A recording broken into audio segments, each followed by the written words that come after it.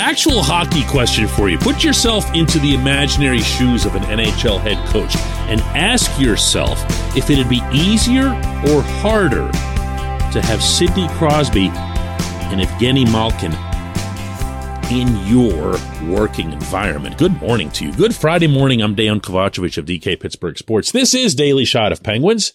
Comes your way bright and early every weekday if you're into football and or baseball. I also offer daily shots of Steelers and Pirates where you found this. We are, what is today, the 2nd? Today's September 2nd? Yeah, so we are 13 days away from rookie camp. I'm going to keep giving you that number because it just sounds like, hockey's on the way. The Winnipeg Jets Twitter account, which I never check, by the way, had one word in a tweet that went out yesterday and went completely viral. And it just said, hockey. And then the Dallas Stars retweeted it, and I think the Arizona Coyotes and some other teams and everything else, and it went berserk. But that's the way hockey fans are. I know you people. Believe me, I know you well. I have grown up as one of you, where you can, no matter how much you love other teams or other sports, there's just that one place in your heart for hockey. And I do mean heart. The head coach, the real head coach of your Pittsburgh Penguins, Mike Sullivan, who's now going to be the head coach through the 2027 season, or at least he's got a contract that'll pay him for that long, is going to have his core for a good portion, you would think, of that contract. And I'm here to tell you, he is genuinely happy about this. I don't have to hear him say it. I don't have to speculate on it. I've been around the guy for a long time. I've been around the core guys that much longer. I know what their relationship is. I know how mutual the respect is. But I also know something else, and I've never really shared it on this show before, and I'm going to do it today. There's something specifically that Sullivan loves about never really having to police the room, so to speak. In fact, if you go way back in hockey, and again, I know who you are, you'll undoubtedly recall different stories about cliques in a room, nationalities sticking together, not necessarily dealing with each other, questions about effort or motivation or even wanting to be in Pittsburgh. And yes, that's come up a couple of times, not the city, but the franchise whenever it was struggling. I don't know, was that 20 years ago?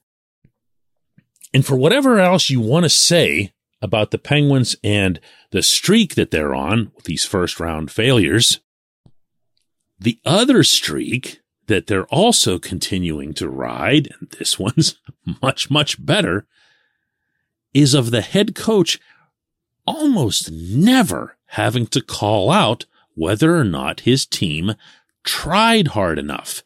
He'll say we didn't have our legs. He'll say we didn't, have the focus that we needed or follow the game plan.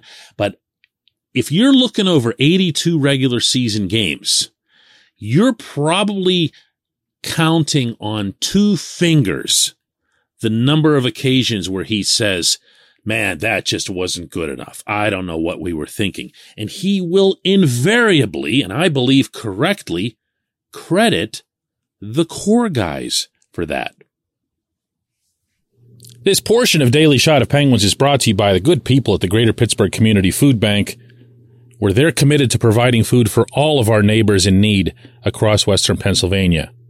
They, in turn, need your help. Find out how $1 can be turned into 5 full meals. For those in need, visit pittsburghfoodbank.org. Here's what Sullivan had to say on his call with reporters a couple days ago after signing the contract on this subject. There's still elite play in these guys. They've shown it year in and year out. I believe we have an opportunity to win again. I believe in these guys. I just think they're that good. They're that driven, and they're willing to put the work in to do what it takes. We understand how hard it is to win Stanley Cups. It's arguably the most difficult championship to win in pro sports. So we know what we're up against. We know the challenge in front of us. But I just believe in these guys. I think they're just tremendous athletes. They have such high character, and just their appetite to win and their willingness to put the work in. For me, sets them apart from any other core group of players that I've ever been around. If some of those phrases sounded familiar, they should. He has a standard answer that he gives. More often than not, it's on the road. Whenever you're especially going across Canada, you're going to get a lot of generalized questions about what's it like to have Sidney Crosby and Evgeny Malkin, and, do they ever stop surprising you, or other, innocuous, harmless type questions like that. And he'll always come back with some version of what you just heard. But what I know to be additionally true is that, contrary to what might be the most common perception of such a situation, they make his job easier, not harder. And again, testing those of you who go way back, and you'll remember even Mario Lemieux had a hard time, or maybe the other way around, with certain head coaches, especially earlier in his career before the team started having success. Jaromir Jagr really had it in for Kevin Constantine, and that ended up being mutual as well. And you saw another player, coach, who's the leader? Why did they name him captain? And all of that uncomfortable dynamic that dilutes what you want/need to become a contending team.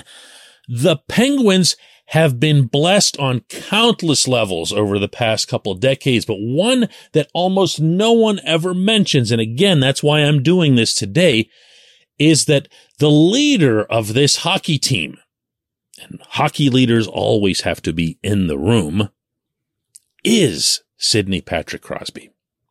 And the other leaders, other guys who, whether it's piping up or just keeping things in line, are Evgeny Malkin and Chris Letang. They're not wearing letters on their sweater for show.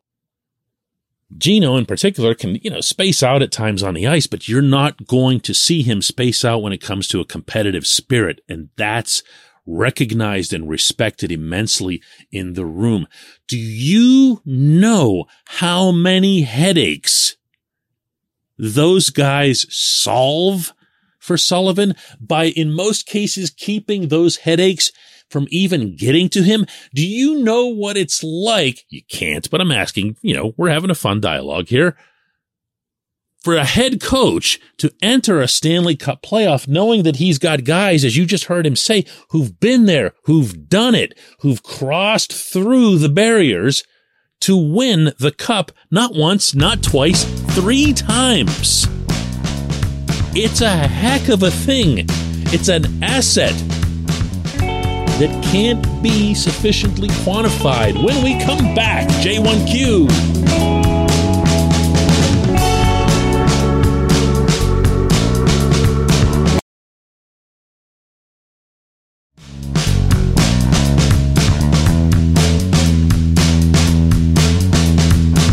Today's J1Q comes from Peter, who asked, contact sports have the inevitable injury or two, but the Penguins have had more than their fair share of that bug, and that's had a negative impact on the team for a few years now. What's the problem and how to fix it, or is it unavoidable? More often than not, Peter, anytime there's one injury and then another, and especially if it's to prominent players because you have more people talking about it, you're going to attempt to find a pattern for it, in part because, don't take this the wrong way, I think it's just human nature for a fan to be mad about someone getting hurt, especially if it happens on a recurring basis. What's up with that guy? He can't stay healthy. Never mind that in some events it'll be 2 or 3 totally different, unrelated things that don't even have anything to do with what kind of conditioning you're in. For example, if you get hurt with, let's say, a hamstring pull, and it's just something that happens through, skating hard, then you probably didn't do enough to prepare yourself, whether it's through stretching, through strengthening, through hydration, and you're going to be culpable for that. If someone shoots a hockey puck at you and cracks your eye socket, guess what? There's not a player who ever lived who would have been able to withstand that and report for the duty at the rink the next morning. It's just, but you'll have people that not only connect one individual's injuries to the rest, but you'll even hear, oh, this guy and this guy and this guy got hurt, and therefore the Penguins' athletic training staff or their medical people aren't doing enough to protect the team, or Mike Sullivan's system. That's one of my favorites. I've heard this one as well, that Mike Sullivan's system puts them in jeopardy because they have to play with so much speed or forecheck or whatever. Listen, you hit the nail on the head right at the beginning of that entry. It's contact sports. And this in particular is not only the world's fastest game, but it's among the world's most physical games. Now, that said, go ahead and take every single syllable I just spoke and sweep it off to the side. Because the Penguins actually do get more injured than any other team. And it hasn't been true for a year or two. It's been true, as you said, for years. It actually goes back longer than a full decade. The Penguins over the past 10 years have lost more man games to injury than any other. And if you want to get into the deeper analytics on that, and yes, there are analytics for this, the Penguins have lost more valuable man games than any other team. Meaning, if you lose some fourth line slug for 5 months, it still goes down as the same man game injury lost by Crosby, Malkin, or Letang. Well, there are methods for measuring if you lose a good player or a great player, because that obviously hurts a heck of a lot more. And the Penguins are number one in both of these categories. Why? Well, the easy answer to this is, I have no idea, okay? But I'm going to instead give you a hard answer, and that's to look forward. And I'm going to make the case. I've made this one before, but this is a fine, fine spot to reiterate it, that this head coach and this core and this overall management team need to at least consider the concept of resting star players for X number of games over the course of the regular season schedule. And when I say star players, I of course mean the older guys. I'm not resting Jake Gensel. I'm not resting Brian Rust, but I am resting, if I'm the head coach, Sid, Gino, Tanger, Jeff Carter, as long as, obviously, I feel that the team can continue to compete and contend and get into the Stanley Cup playoffs. I don't particularly care, never do, what their seeding is. Go back over the Penguins championship history to see why. I just care that they get in, and I care further that they get in the best possible shape that they can be in. Be the pioneer here. Be the team that rises above the rest and says, listen, we don't care what the hockey culture says. We actually, in this case, don't even really care what Sid says, and Sid's not going to want to miss a game when he's healthy. We are going to do this because we feel we have a special circumstance here. We feel that we have an older group that is still capable of competing for the cup, and we're going to prove it to you. We don't care what you think of our methods, and we definitely don't care what you think of us showing up in your city and sitting Sid, because, our fans back in Pittsburgh are the ones that pay the money, and he's going to play in all the home games. I appreciate the question. I hope you appreciate the detour I took there. I appreciate everybody listening to Daily Shot of Penguins. We'll do another one of these Monday.